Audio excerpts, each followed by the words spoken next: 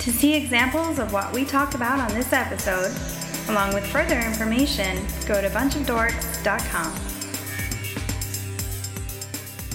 Welcome, everyone, to Two Dimension Podcast, the comic book podcast with no direction.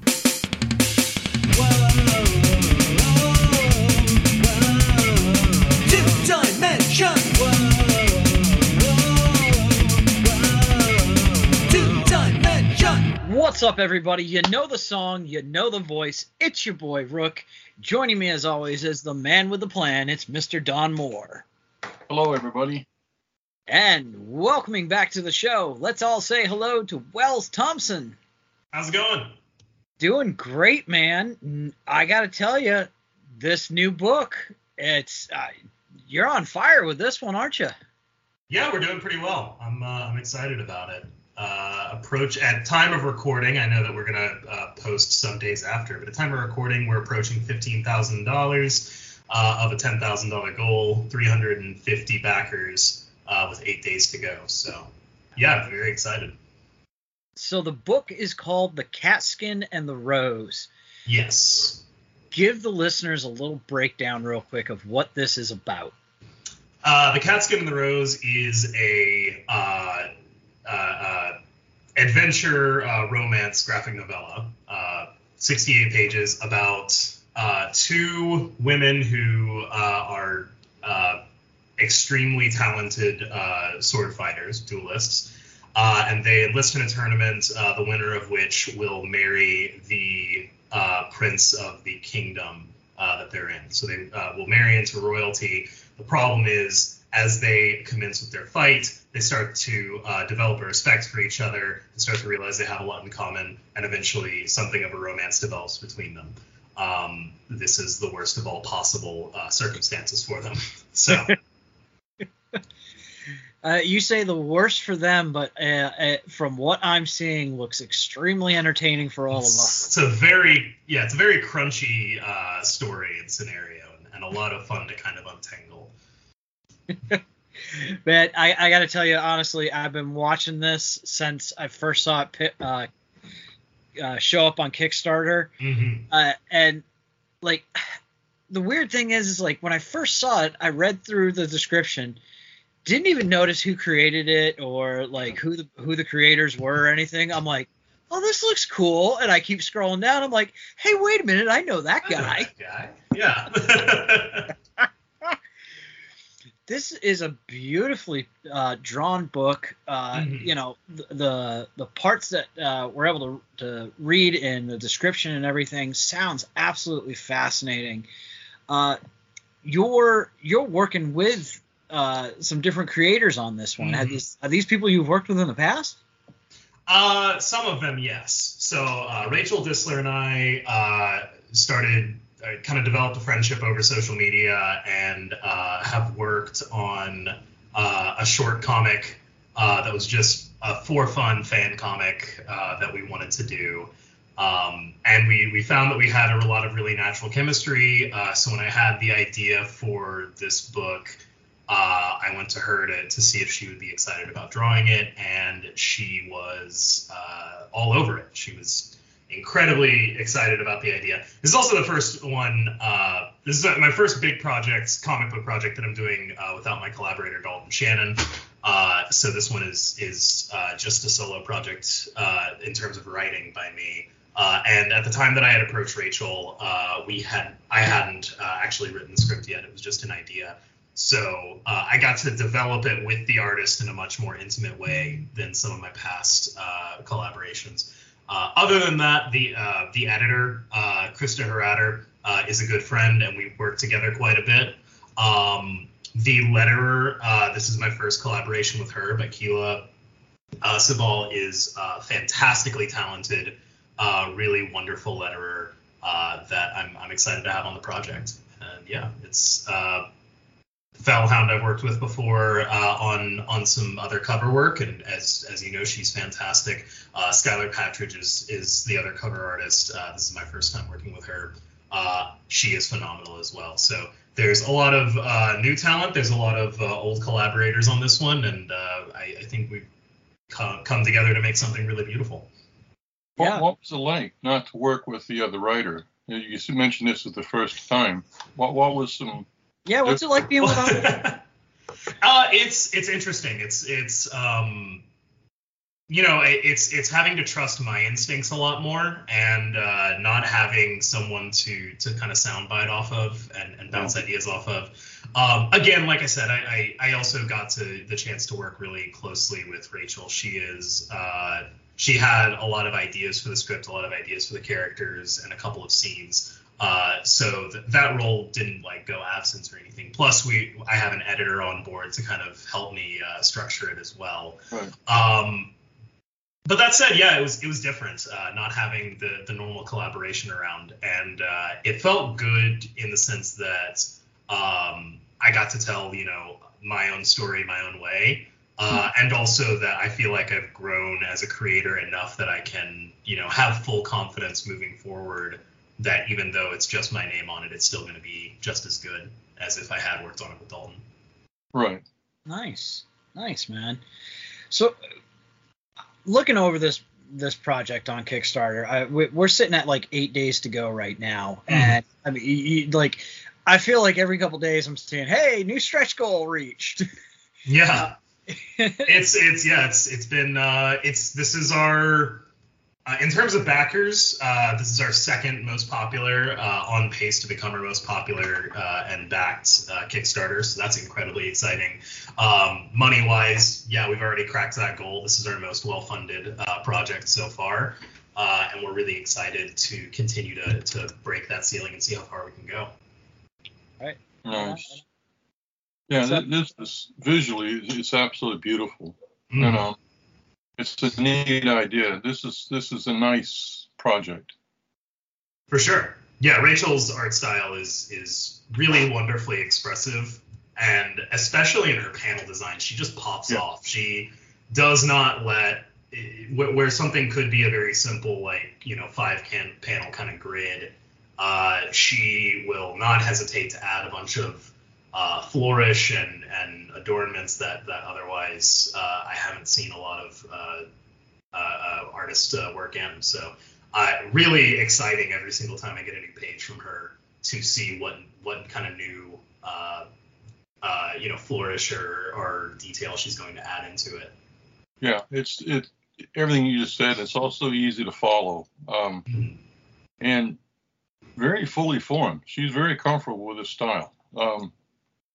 I really like looking at this. Yeah, absolutely. No, and she had a lot of say over the kind of design of the characters as well. I kind of gave her full, obviously I came in with notes and ideas of what they looked like, but I kind of gave her full reign to design the characters based on, who I thought they were and where they came from. And she knocked it out of the park. They look incredible and they feel fully formed. I can hear Camille's accents just from kind of watching her act in the panels. Oh, nice. That brings up a point when you said that you had the idea for the characters, but not visually. What was it like when you got them back? Did it change how you thought of the characters? Did it enhance it? I mean, did it change your writing? I don't think it did too much. I think that my writing influenced how the characters looked and by the time we got that back, the characters were pretty solidified. But I say that, we'll see when more pages come in how I start to feel and if I want to start to rewrite a little bit of dialogue, because very often that does happen where someone draws a character in a certain way and you start to hear their voice a little bit differently. Yeah. But so far, yeah, it's been a really symbiotic kind of relationship where it's just kind of built one off the other. I don't think we've drastically changed anything too much. They've been sort of the same since inception, but just kind of adding layers onto it more than anything. Yeah, that's what it looks like. It looks like you two are just working well together, bouncing off of each other in a nice way. I do have another question, and this may be way off. When we're talking about not working with the other writer this time, you mentioned you're really collaborating closely with the artist. Now, what was it like with the projects before? I mean, was it any different? Did you collaborate as much with other artists?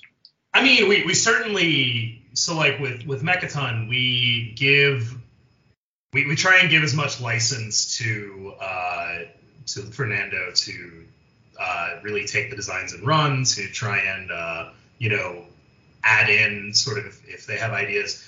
I feel like there's a lot less of in previous projects. There's a lot less of the artist coming in and being like, "Hey, what if we wrote in this scene?" And part of that is sort of the structure of how we were writing.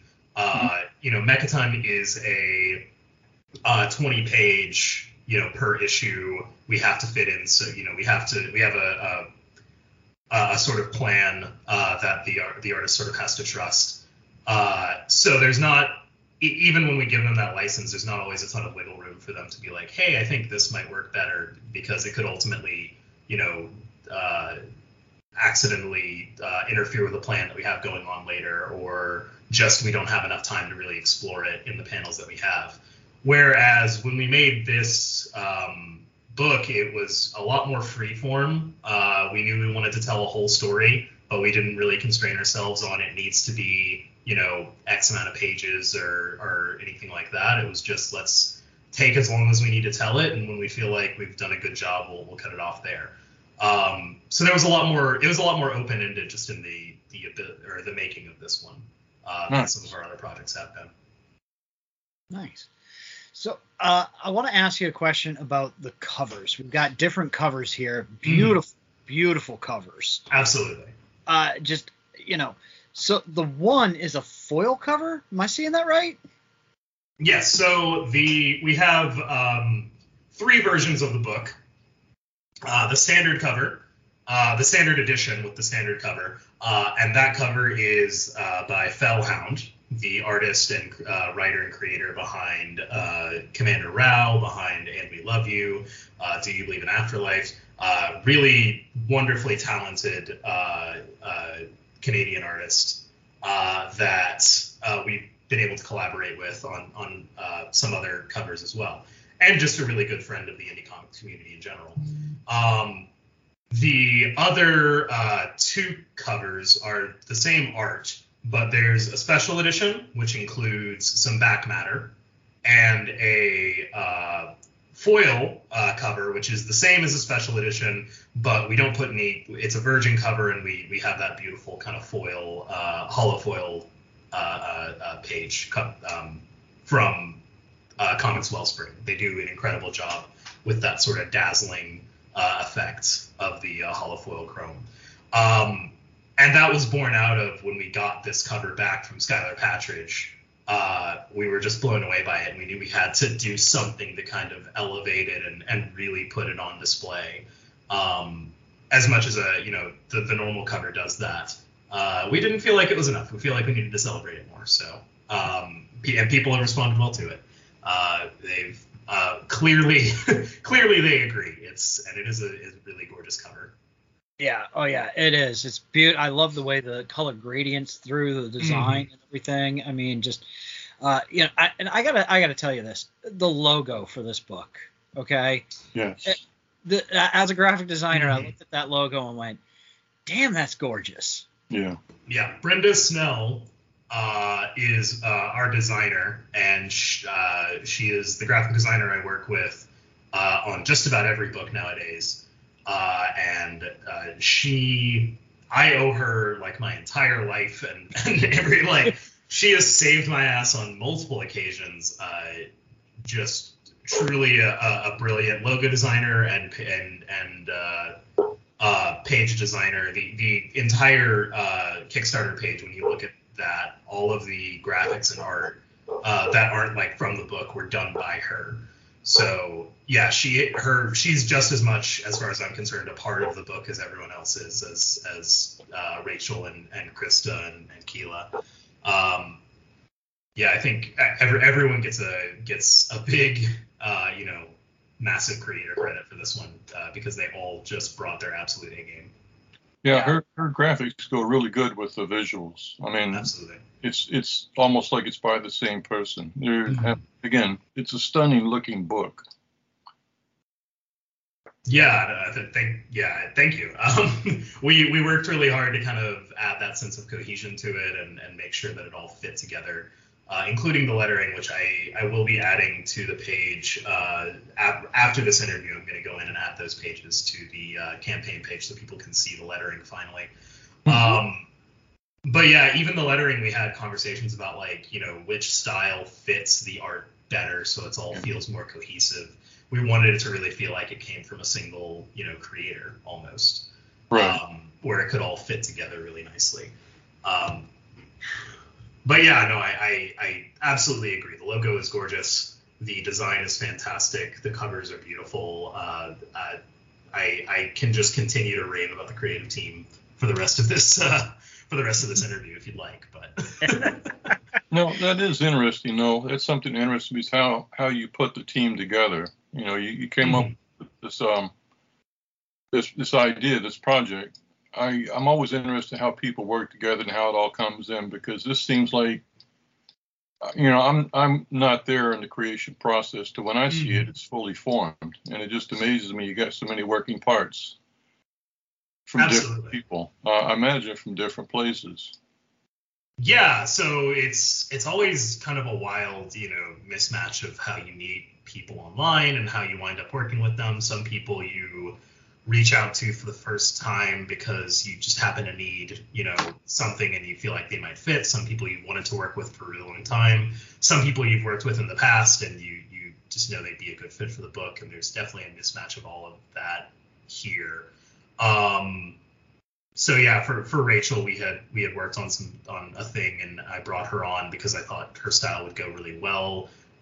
Brenda works on every book that I do, so she was non-negotiable. But and Krista, I had worked with as an editor before. We go way back for working at Comic Book Yeti. Keela, the letterer, I had not met before. I just knew that I wanted to continue the trend of putting as many queer women in the creative team as possible, because this is a very queer story featuring a lot of strong women as like the protagonists and as the main forces in the story. So it was important to me that be represented well in the creative team. Nice. And yeah, and Kayla not only fit the bill, but is just a brilliant letterer in her own right, and I wanted to work with her regardless. So it worked out really, really well in that regard. Yeah, and then the same with Skylar, fella I had worked with before, and I knew that she would be perfect for the book. And Skylar I had not worked with before, but I've been a long time admirer of her work, and I knew that this would be the project to kind of bring her into. So, and she was all about it from the inception. That's awesome when you deal with somebody like that. That's like, yep, I'm in. Let's go. Yeah. It's like, that sounds great. Here we go. Let's do it. And even the sort of the outside artists that we're bringing in for the stretch goals, all of them have been incredibly enthusiastic about potentially adding more to this visual style and universe and story.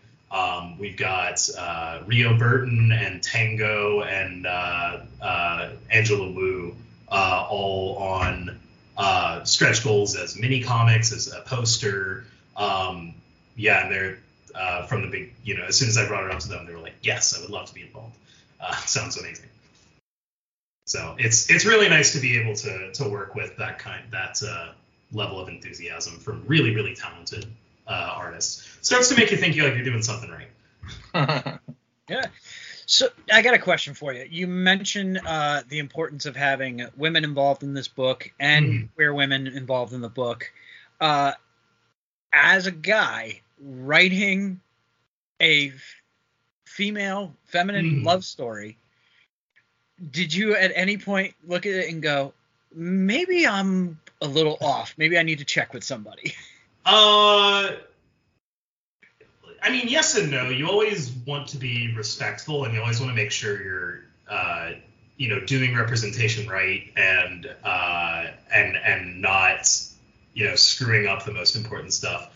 But this is also not really foreign subject matter to me. I have a whole unpublished novel that is a lesbian romance. Not like more of a literary story that is about the two characters coming together, not like a romance book. But it's subject that I've worked in a lot. Almost all of my friends in my personal life are queer women, as just a weird quirk of, I don't know why that is, it just happens to be the case.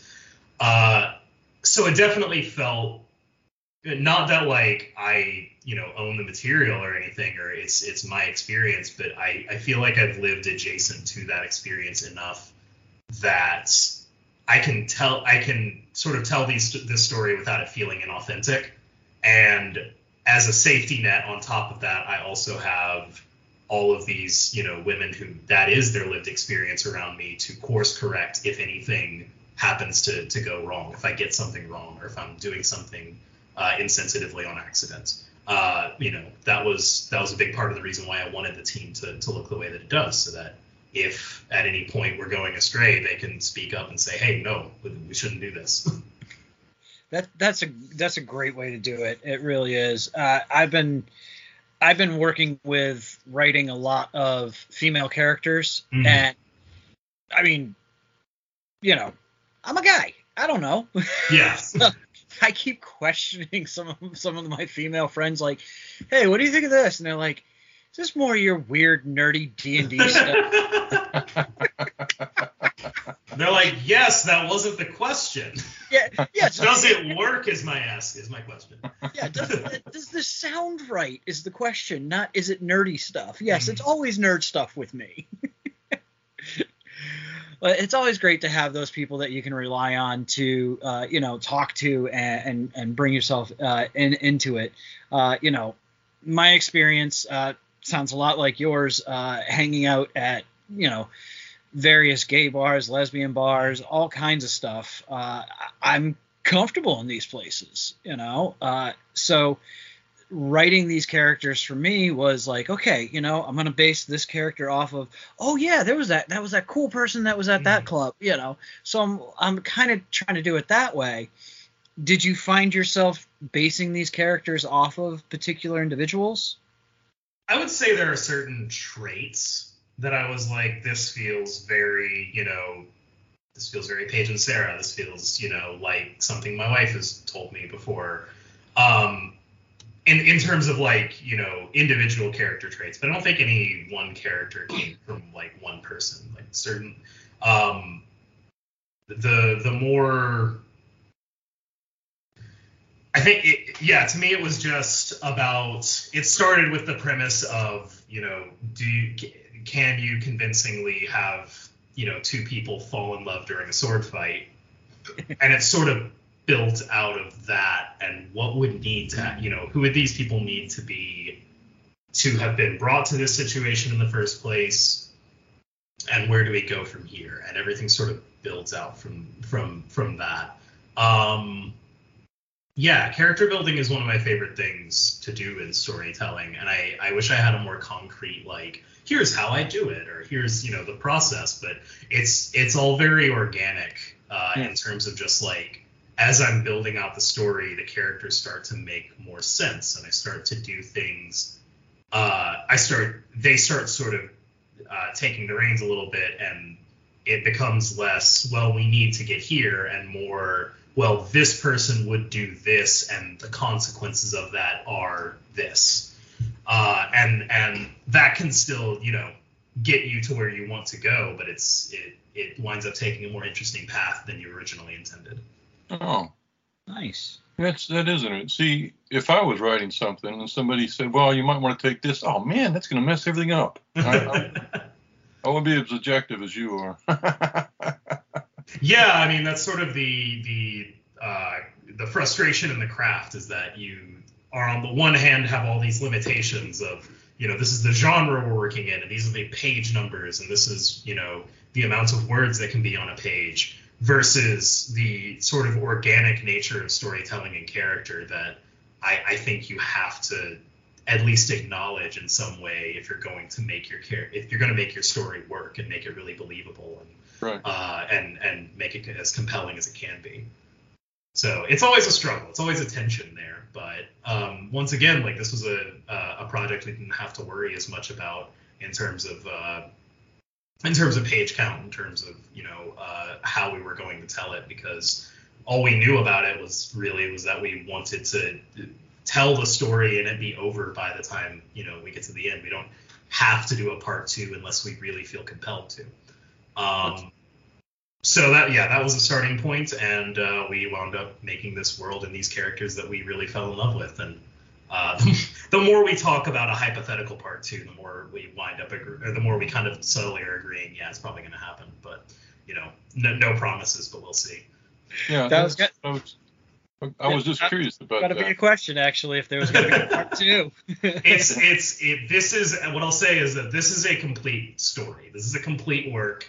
And if we never do anything again in this universe with these characters, it will feel satisfying and it'll be done. But there's definitely enough room that we could have a book 2 or a book 2 and a book 3, or continue it for as long and as long as if Rachel is involved, like if Rachel wants to draw it and I feel like there's a strong enough story there, then we will probably continue drawing. Then we'll probably continue telling it. Nice. Well said. So, as I'm getting updates on this, I'm also seeing updates on Mechaton as well. You are just nonstop, man. I mean, just I've had a busy couple of weeks, let me tell you. I just shipped out all but I think 4 or 5 packages from the Mechaton Kickstarter just yesterday. I left my house, got to the UPS post office, and went out into the world. So people will hopefully be getting those books later this week. Beautiful. Yeah, it's funny because it's like my phone's going off nonstop the last couple of days.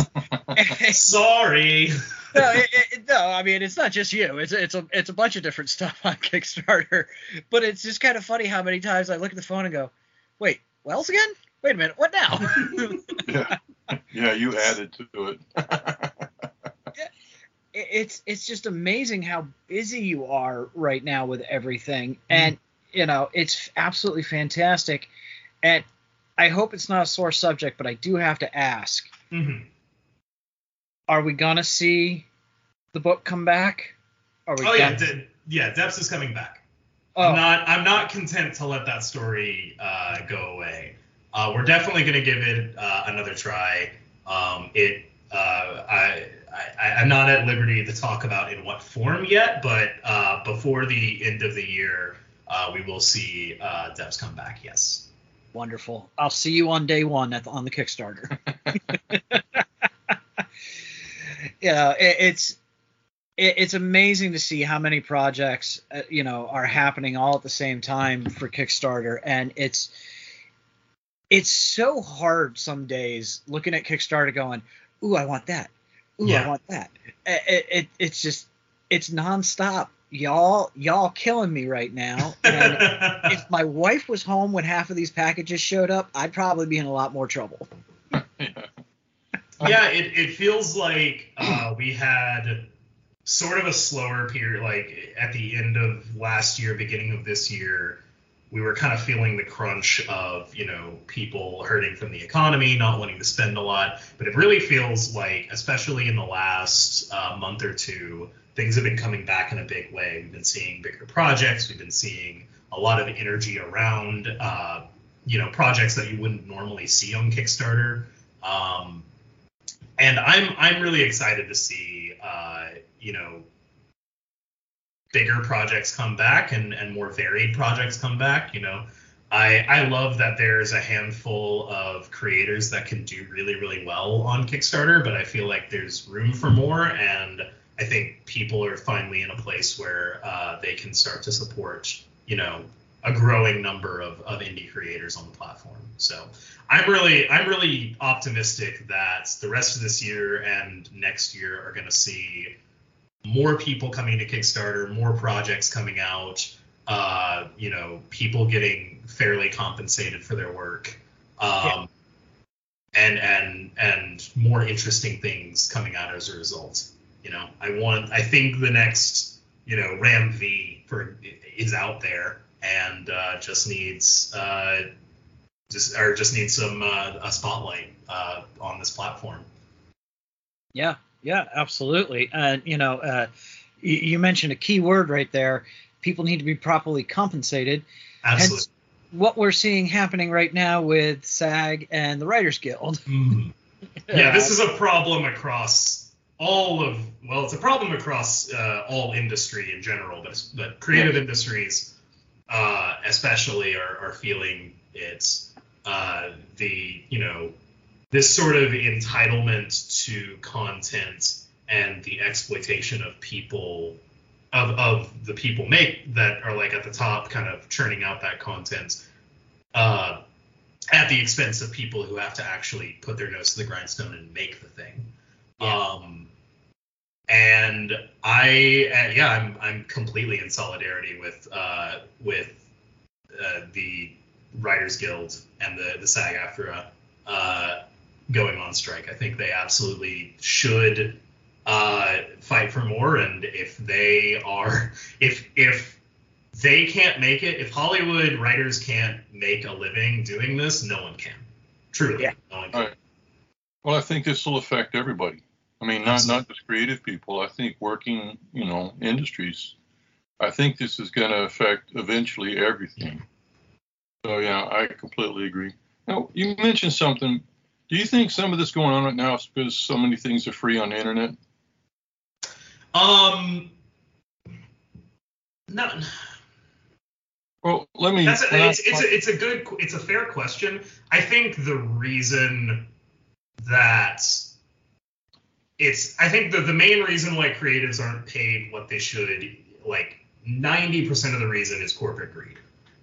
I think there is an element of like, there is something of an entitlement to like artist content, for example. Like there's especially, and I do have to remind myself all the time, Twitter is not real life.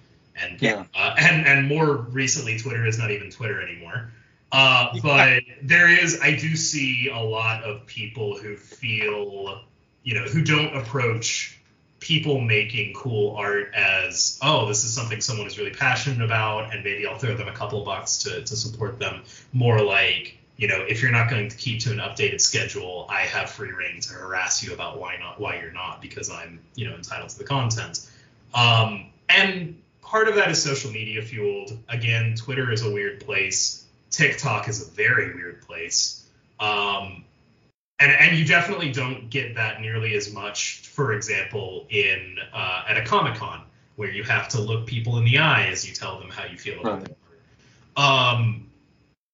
So I think that has something to do with it. Like that sort of attitude about art has enabled the people at the top to say, see, you aren't, we don't have to pay you because people just want to have stuff churned out, and you should feel lucky to have a job in general, or you should feel lucky that you get to do this, as if it's some privilege and not like really, hard skilled labor. But again, I think that is equal parts like a permission structure and a byproduct of people who do have money simply wanting to hold on to it and not wanting to pay, the people that ultimately enable them to earn that much in the first place. Yeah. When the person at the top is recording profits in the billions, and the person doing all the real work is picking up a second and third job. It's going on everywhere too. Mm-hmm. For sure. It was something you said earlier. Kind of triggered my head, and this is not about comics. This is music. But when CDs came out, everybody was spending all their money buying stuff they already had just to get it on compact disc. And when the Beatles started coming out, I've said this on the show a few times. it kind of irritated me because I thought they could have gave you something else. They were asking top dollar for those CDs. Mm-hmm. And so they could have put the singles on it, gave you something extra. And a friend of mine said, well, you got all these young record executives that haven't made their millions yet. You know, I mean, this is back when CDs were like $23 a piece, Mm-hmm. you know, in the 80s. And I was a little offended by that. And then when Napster came out, I was reading the paper, and they were interviewing all these different people, and they had a college student down here in the Tampa Bay area. And he was holding this massive stack of CDs he burned, far more than I had, records, tapes, and albums. And he was saying, well, this is the only way I can get all the music I want to listen to. And I thought, well, that's stolen. You know what I mean? Yeah. He had this attitude like, you know, it wasn't a good argument. It's the only way you can get it. Well, you know, I mean, it shouldn't have been that expensive. But I had a problem with what he said. And it was something you said when you were describing what was going on. I was just thinking, yeah, some people kind of are entitled on the internet. And I feel the same way. I'll find stuff I want to see on YouTube or listen to it on something, you know, without buying it. And that's what you piqued my interest. For sure. I mean, like, there is an influx of free media. We have, you know, YouTube, which is, you know, almost pays its creators something worthwhile if they have millions of subscribers. We have, you know, streaming services which allow us to pay, you know, a fee at the beginning of the month and then just and put that on auto draft and just kind of forget about it. So it feels more like we have a bunch of free TV shows at our disposal. So I think there is that sort of general mentality. I don't want to blame that as like the thing. Again, I think it's more of creating something of a permission structure in much the same way that Napster did, actually. Of like, Napster it wasn't taking money from artists as much as it was taking money from studios, and studios use that as an excuse to underpay their artists, to say, listen, you gotta take the cut because we're taking the cut. Even though if you looked at the numbers, they weren't taking nearly as much of a cut as they were saying. Yeah. Just like if you look at the numbers now, Netflix will still to this day claim that they're losing money, even though, you know, their stock price is absolutely through the roof, and their CEO is a billionaire, and they can afford to, you know, have all of these lavish, you know, accessories, and but somehow not enough to pay for the people who make the media, or, you know, pay for residuals, that are something that the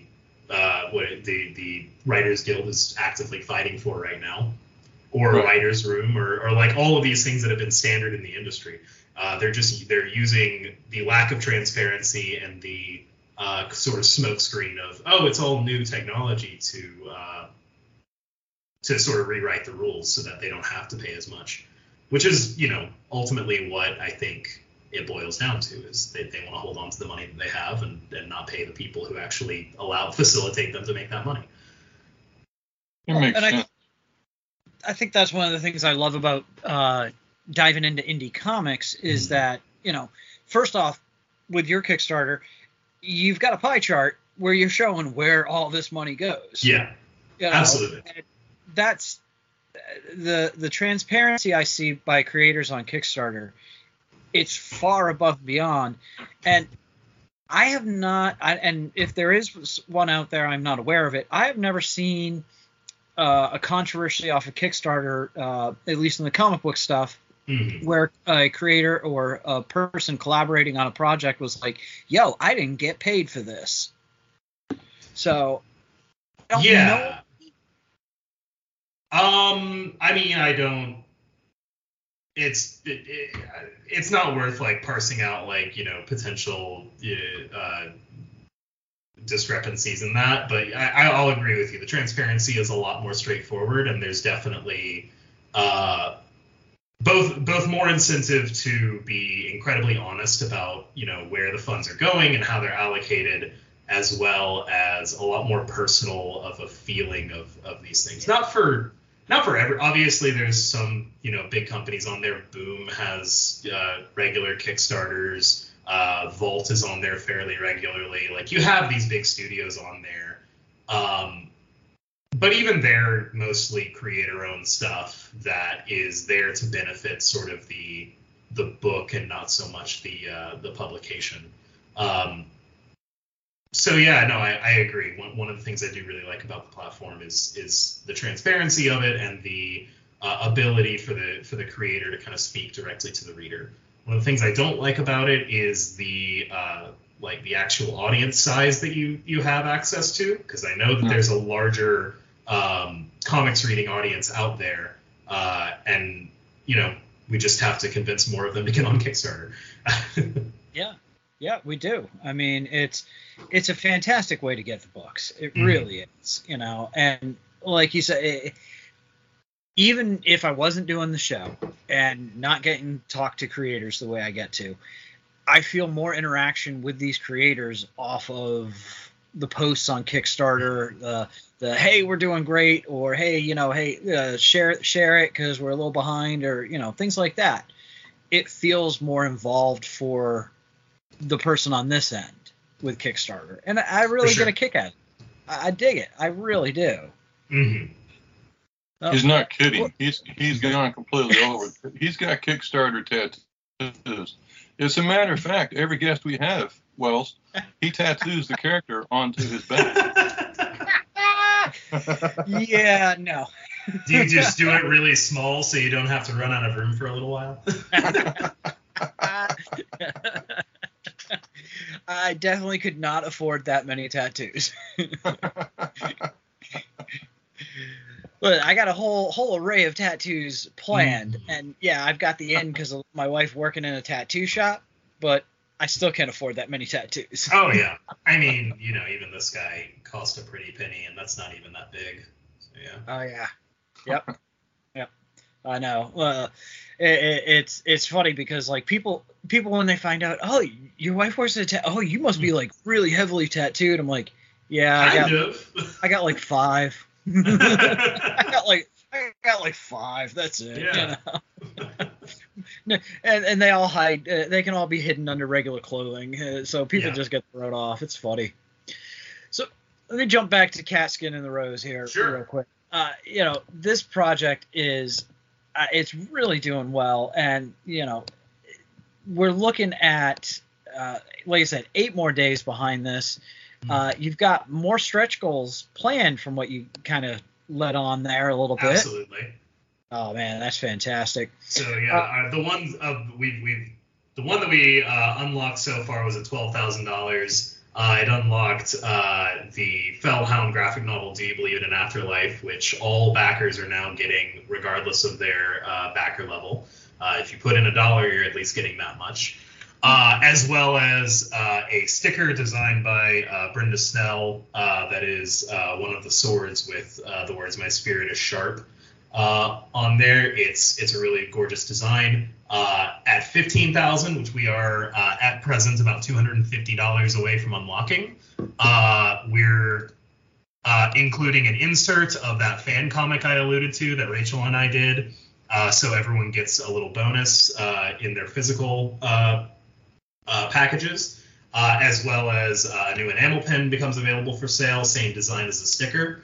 At $20,000, the really interesting stuff starts to happen. We add a 3-page comic, 3-page mini comic, fleshing out one of the side characters by Tango, a really talented artist, as well as available for purchase comes a poster by Angela Wu, again, insanely talented artist.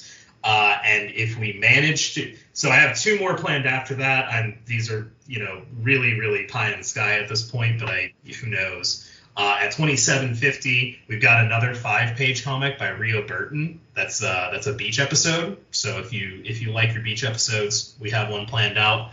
As well as at $35,000.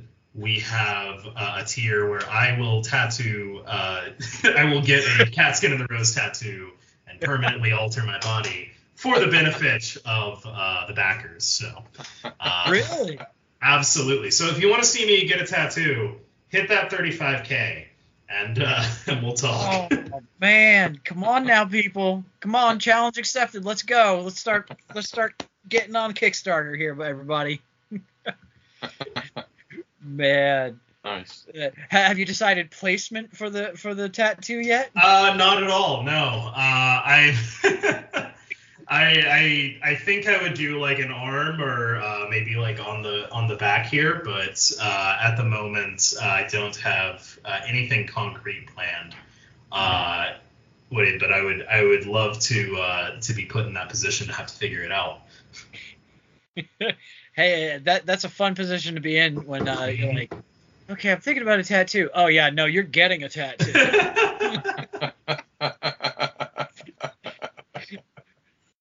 Nice. Funny side story. I've been in that position. Mm-hmm. Yeah, it always feels a little bit different when it goes from the planning stages to when you're at the tattoo parlor. Luckily, I haven't ever been in a position where I've been forced to get a tattoo, at least not yet. But you can change that, dear listener. You can make that happen. Come on, everybody! You have no idea how much fun it is when you're sitting in a chair going, "Wait, I'm getting what tattooed today?" Oh, all right, let's just do it. Fantastic. Also worth noting, I should say, at $20,000, Rachel Disler gets a pay bump. So absolutely, we should all be rooting to hit that goal. Make sure that we're getting the artist a little bit extra cash. All right, and that's at 20, and we're almost at 15 right now. Yes, so we're a little over 5K away from that happening. Oh man, come on, people, that's a doable one. Let's see you do it. Let's do it. Wells, if you had one thing you could tell everybody about this book, what would it be? It would be the world needs more moony-eyed romance with over-the-top action in the vein of The Princess Bride. Like, remember how great that movie is and how good it makes you feel? Yeah. We need more of that in our lives, and I think this book is the kind of story that brings that energy. So I think it's a story that I wrote sort of for my sapphic and queer friends, but it's a story that anyone can really love and enjoy and get something from. So I really hope that you check it out and that it appeals to you and you chip in a little bit to help the campaign, because again, we're at this point, it's only benefits. You're guaranteed to get the book, and we can only go up from here. Nice. Fantastic. So everybody, you can find that on Kickstarter, the Catskin and the Rose. Beyond that, where would you like everybody to find you, Wells? So we're in an interesting period because Twitter is fluttering out of existence. But until it goes away entirely, I am at Wells Thomp, Thomp. It's my last name minus the last three letters. You can find my newsletter at my website, wellsthompson.com. I run a Substack that you can sign up for called Comics, Cats, and Cocktails, where we talk about all those things. If you happen to be on Blue Sky, I am on Blue Sky at Wells Thomp, same as the Twitter logo. And I am almost always running a Kickstarter, so if you want to follow me there, fun fact, you can follow people on Kickstarter. There is a function to do that. So that you can always be alerted whenever I have a new project up. That is available for you. I guess the only other thing to promote is sorry about that, is Ko-Fi or Coffee. I don't know exactly how it's pronounced, but Ko-Fi. I have a store front up there. You can always buy comics from that storefront, and you can buy me a coffee if you want, which I would appreciate because I do love coffee. So I love that nobody knows. Is it Ko-Fi, coffee? Nobody knows how it's pronounced. And you know what? I haven't talked to the owners. I wouldn't know exactly, but you know what when I make it that explicit, it's hard to miss what I'm talking about. Yeah, exactly. Exactly. Well, again, I was on board right from go with this one. I had a lot of fun watching as it just kept getting more and more and growing, and I really would love to see you get that tattoo. So I would love to get that tattoo. There you go. There you go. See, he wants the tattoo, people. Get on Kickstarter right now. All right, Wells, until next time, thank you so much for coming by. We appreciate you as always, man. Thank you for having me. I appreciate being back on. Oh, yeah. Always welcome. Always welcome. You're always really interesting, by the way. Well, thank you. All right. If you like to draw, we're always using fake comic book covers for the Facebook page and the Facebook group. We can't pay you for it because we have no money, but it'll be yours to own. And if you allow us to, we'll add it to the cover gallery of the blog. A lot of people really enjoy these. If you're any kind of musician, singer, songwriter, performance artist, if you can put it on an MP3, we usually have a music break when we don't have a guest. Rook gets really upset because I keep playing the same artist over and over and over and over again. Help a brother out. You can send all this information to the contact page at the blog. Also, we have T-shirts to help us pay for the hosting fees that come up once a year. It's on the sidebar under T-shirts. Listen to the show, wear the shirt. Rook? Everybody, check us out at bunchofdorks.com. Click on that Cyclops. You'll find information about this show and all the others available for you. But until next time, everybody, read more comics. You can hear our most recent 20 episodes on iTunes. If you would like to hear our older episodes, you can find them on our blog. Just go to bunchofdorks.com and click on the Cyclops.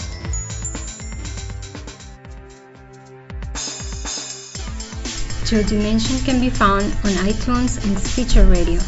If you like what you hear, you can subscribe, rate, leave a review, tell a friend, or like us on Facebook. Thanks for listening.